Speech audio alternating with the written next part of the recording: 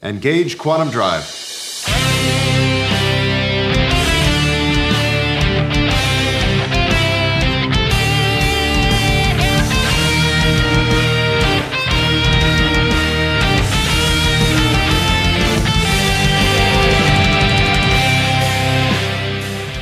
Hey now, and welcome to Quantum Drive.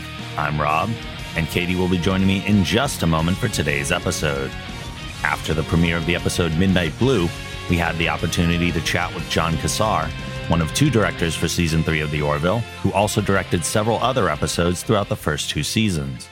We talked to John about working on Season 3, the elaborate sets on the show, directing Dolly Parton and the challenges around making that scene work, and most importantly, is Nurse Park okay? You can follow John on Twitter at John Cassar and on TikTok at John Cassar7. Before we jump into the interview, just a reminder that you can support the production of this show by becoming a backer on Patreon. At the $5 level, you'll get instant access to over 25 hours of exclusive podcasts, including Mark's alternate one-sentence reviews, as well as new bonus content in the future. You can become a backer by visiting our Patreon campaign at thegeekgeneration.com/support. With that, here's our conversation with John Cassar. Hey, I know these two people. Hey, Hello. how you doing? Good to see you again. Pleasure to see you. I'm excited to talk to you today. I have so many questions. Oh, for real.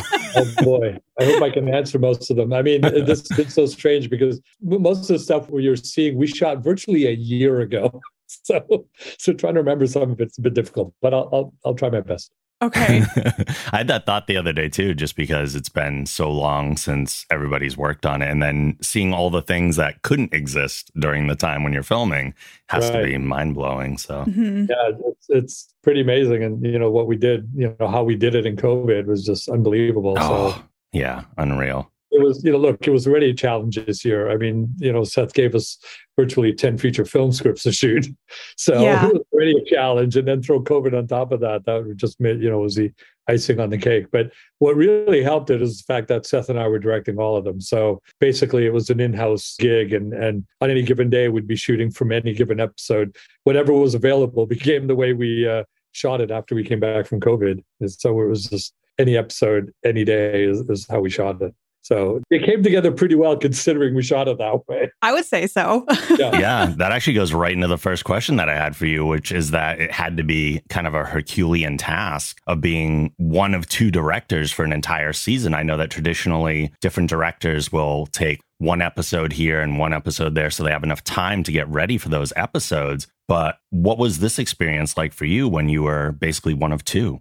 Well, I'm a little bit used to it because on 24, I used to do 10 out of 24 episodes. So I used to do almost half every year. I did that for 7 years in a row and then still was a producer director. So I'm kind of used to when I did the Kennedys, I did all 8 episodes of the Kennedys. So I'm used to it in a way. This was a little more difficult because of the way like I said, when we came back from COVID, and on top of that, I had 3 pregnant actresses, believe it or not. So scheduling around them became a real, like Jessica, who, had that big fight scene in episode 2. That was like on the very last week of shooting. Wow. Because she had to have the baby, have her time off, and then get in shape to do that fight. So it was virtually the last week of shooting, even though it was episode 2. It's unreal. So that, that was a big part of it. And because there were only 2 of us, it was great because otherwise you'd have this directors coming and going. I think more TV is moving into less directors anyways. I think, the director on every episode was kind of in the world of television shows that didn't continue and didn't have the kind of storylines we have now. So I'm used to it and I kind of like it. I like being involved in as many episodes as I can. It's easier for me than sitting over someone's shoulder and just watching them. That's tough for me. Yeah. So in the episode Gently Falling Rain, and to be fair, every episode this season has been visually awe-inspiring. So when diving into an episode like this, starting from scratch and then working through the episode that we end up seeing, how do you inspire actors to interact with the environment and get all those little details that get added in post-production?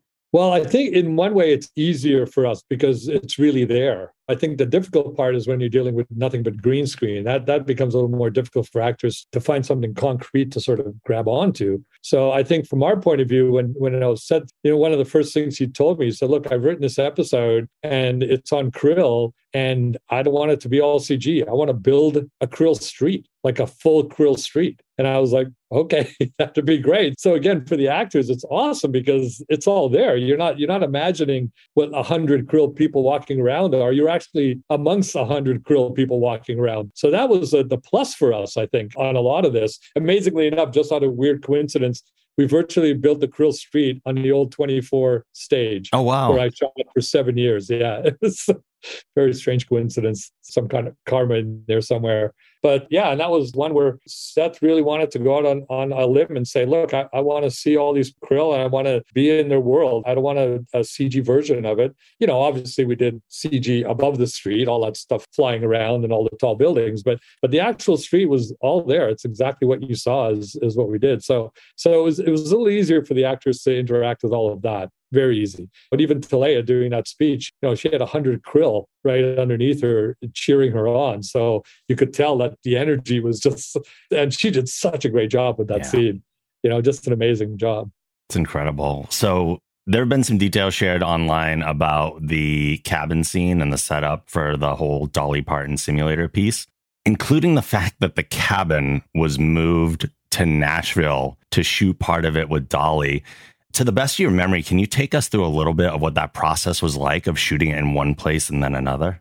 Well, it's funny because I'd done it before. And quite honestly, even on 24, I remember we had this one scene on 24 where Jack Bauer gets out of a vehicle, goes into one place, comes on and it was virtually on 6 different locations on 6 different days. And the whole thing was a minute of screen time. Jeez. And it looked like it was all together. So most filmmakers are used to that. And basically when Seth finally came up with the great news, because it was in the script for the longest time and we kept going, do we have Dolly? Are we really doing Dolly? And so it was like, not yet. We haven't got her yet. So, and I virtually thought it would go away eventually. And then one day Seth said, we got her. And he said, but here we are in the middle of COVID. It was right in the middle of the most dangerous part of it. There was no way she was getting on a plane. And then she was like, I want to do it all here she's got her own studios, obviously. And so it was her studios and her film crew. But again, part of our show and part of the visual of our show is our director of photography, Jeff McGadden, our camera operators and our lighting crew and all of that. So that became a problem, which was, no, I need those people to make it look the same. I can't just go there and just use her people. So the solution for that was, let's build a cabin, let's light it, let's get doubles in there and light it, have all the marks on the ground, know where all the lights go, send them a detailed plan of the lighting. So, and even with the names of the lights and what power to put them at, so they can light it the exact same way. And that way we kind of ensure that the visual look is the same. Because it was only 4 of us that went, Seth and I, Rena, who plays Havina, and then a makeup artist to do her makeup. 4 of us jumped on a private plane one night, got there at night, 8:00 in the morning, we were shooting Dolly. By noon, we were back on the plane on the way to LA. So It was less than 24 hours, this whole adventure. And of course, we sent people before that with the set. And they had it all set up. It was all lit and ready to go. And, again, Dolly didn't have that much time. So that's why we came back and shot the rest of it with Rena back in LA. That's why we did sort of half and half. But it was nice to have Rena there because it was great for Dolly to interact with her. And then at one point, they both started talking about that she was actually from a mountain village too. So was Rena, so was Dolly.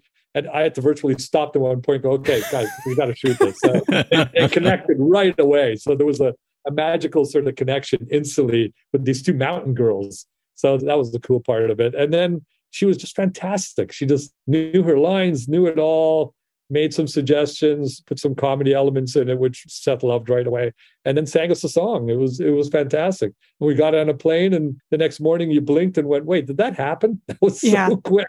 The whole thing was so quick. But we knew also it was going to be a fan favorite. And trying to keep the secret for virtually a year was a really tough thing to do. We were all sitting on all these pictures that we were dying to show people and show our families, but no one did because we didn't want to get it out there. So it ended up being a great surprise for everybody. I feel like you already kind of answered this, but you've had a lot of incredible guest stars on the Orville just in general. But is it really, well, you pretty much said it's surreal to get to direct somebody like Dolly Parton. Sure. Bruce, who played the president, Box Lightner. I mean, are you kidding me? Watch him all my life. One of my favorite sci-fi actors. And then I get to direct him. I mean, what a pleasure. And so many more. I mean, the fun thing about all of them is, they come in and they're ready to go. I mean, they love the show, and, most of them know Seth personally. And so that's a big part of it. And then we just have fun when they come on. It's great. And they're all into it. I mean, they come in at 100%. There's no like, I'm just doing a small sci-fi show. They're quite into it. And some of them like Jason Alexander in full makeup, and you just keep going, I kind of worked with Jason Alexander. I kind of worked with them, but not really. So it was kind of interesting. There's obviously been a lot of sets that are redesigned for this season. Did you have a hand in any of those decisions to help alleviate maybe some of the shooting issues that you ran into in the past? Well, when we do sets, yeah. I mean, the refit of the Orville was just something that Seth wanted to do and just thought it was time to kind of, do a whole upgrade. Same with the uniforms. Just had a great sort of wardrobe designer that just really upgraded the uniforms for us. So all around, it was just a total upgrade. New director of photography, so the look is a little different. We actually, I don't know if you noticed, we went a little more widescreen than we were before. It got a little more film-like. So yeah, it was just a total upgrade. But yeah, I'm involved in every time we're building a new set that needs to be shot, or even a location for that matter. Yeah, I'm involved obviously right away with the production design, and where you're going to give me space to put cameras, what we want the look to be, where the lights are going to be, all that kind of stuff. I'm always involved in. Yeah. I'm curious if there's any particular storylines that get you really excited to film, like if they're ship-centric or away missions or Krill-based or Kalon-based. Is there something you read on the page and you just get like so excited you get to direct it? Well, think about the shows you've seen this year and imagine reading them and thinking, wow, I get to shoot this. All around, it was exciting the whole time. But my only place I'm going to tell you I don't exactly love, but everyone knows this because I complain about it all the time, is the bridge. The bridge is one of the hardest things for us to do. It's a tough one because everyone's just sitting there virtually for 12 hours, and some people, all you're doing is seeing their back. So it's hard on the actors. There's just a lot of angles to cover. So that's a tough one for me. Anytime we're going away anywhere, anytime we're doing another planet, those are exciting. Those are exciting to do. The Krill Street was just beyond belief what we had there. And, we even had, we made a little golf cart that looked like a car and just kind of zipped through back and forth. We didn't see it in detail, but it was enough to have something moving. So all of that was pretty exciting to do all that. And then it was fun even just shooting in a high school because we hadn't done that before. So just watching Bordas walk down a high school hallway and going into a classroom. So all of that was good. And for me, what excites me is a good story. And I've got to tell you, I was never disappointed. I think I opened every script, and by the time I ended it was like, oh my God, what an incredible story. And that's what definitely Seth and Brandon and his writing crew and Goodman. I mean, they're just so good at it. And they've just been in sci-fi for so long and just really knew. I think by the third season, they really have a handle on this show and the world of the Orville and really took it all right to the very edge and limit. And there's still 2 episodes to go. There's still a lot coming your way. Put it that way. Excited. I think I know the answer to this already, but listeners of the show will know why I have to ask it. And that's, what's with everyone standing up in the shuttles behind the front 2 seats? Oh my God, not this again. Is this the thing that comes up a lot? Well, no, lately it has. Like online, it's a big conversation online. It's very funny. And you know what I just say? I just say, it's a choice. I don't know how to answer that question, but it's a choice. I think part of it is just Seth wants people to be present and right up there as opposed to sitting in the seats. So I think it's just one of those things that we do. We don't have to, but we do. I absolutely love the horror aspect of Shadow Realms this season because I'm a big horror fan. Cool. It was a horror movie. It was so good. Did you enjoy directing those 10 scary sequences? Is there a different process that you needed to employ to film that specific episode? Well, I see a lot of movies, period, but I've seen so many horror movies. So it was fun to actually play some of those things that you see in the shadows and the quick glances across screen and all of that kind of stuff was great. Now, I don't know if you know the story of this, but those creatures were designed for, I'm trying to remember the episode. Oh, it's actually the episode with the one that I shot with Seth and Talea when they go off on their date and they got caught by the krill, the Chukta. that creature was designed for that. But the design was so fantastic that we thought, oh, we can't waste it on this, because the species that we did use, we're only in a couple of scenes. They attacked the krill and, they have that fight on the planet, and that was it. We thought, these guys are so scary. Let's just write a whole episode for them. And so that's how that developed, basically. So that was actually written, and it was written for last season, for season 2. And we just somehow never got around to shooting it. I can't remember why, but we never got to shoot it. So then we just transferred it over to season 3. So then that became season 3. Virtually the makeup guys made the day on that one. It was just so good what they did and how scary they were. We're just like, oh my God, these guys need a whole episode for these guys. We can't waste them on a couple of scenes. So that's how that came about. So yeah, said, look, we got a horror movie to do. It's just an all-out horror movie. We'll knock the lights out on the bridge, so we have that sort of dart, not the bridge, a whole ship. And the ship looks great dark. I just love the dark. I remember telling Seth on one of the episodes from season 1 where they knocked the lights out. I said, man, that's a great look. We got to have an excuse to have that dark look in the ship. And we did. So yeah, it was a total horror movie. It was really fun to do. And then I had the kids too. So the kids were, it's always great to have a horror movie with kids. Oh yeah. And poor guy, like he couldn't get close to those guys. He was like trying to suit. He's like, yeah, it's okay. I'll just be back here. Oh. I want to go near that. Adorable. Yeah, I loved that episode. And I have to ask this, and I'm sure it's not the first time you've gotten this. Is Nurse Park okay? I don't know what happened to Nurse Park. Everyone's got the Nurse Park thing out there now. We're going to have to find out. Maybe if you give us to season 4, we'll answer the Nurse Park question. I'll get set to answer the Nurse Park question. Well, I guess he became one of those guys, but the problem, the thing is, we don't know what happened to them after they left the ship, where they went. And so that could be another season 4 storyline too. Yep, I'm down for this. Renew the Orville. There you go. Thank you so much for keeping our Nurse Park hope alive. Yes. Yes, keep it alive. I love that he even has a fan base. I think that's it's always an absolute pleasure to talk to you. Thank you so much for taking the time today, and hopefully we'll chat again soon. Yes, I hope so too. Thanks, Rob and Katie. Thank you. All right, thank you. Thank you. Quantum Drive is a production of The Geek Generation. If you like this show, be sure to check out our other podcasts on the Geek Generation Network at thegeekgeneration.com. If you'd like to support the show and get access to exclusive bonus podcasts along with other perks, you can visit our Patreon campaign at thegeekgeneration.com/support. You can follow Quantum Drive on Twitter at Quantum Drive Pod and me at TheRobLogan. You can follow me on Twitter at PlayKatiePlay and on Twitch at Katie Peters Plays, and Katie is spelled Katie. Please rate the show and write a review on Apple Podcasts. If you do, we may read your review on an upcoming episode.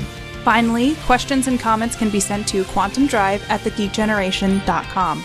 We're out of here for now, but we'll see you soon in the future.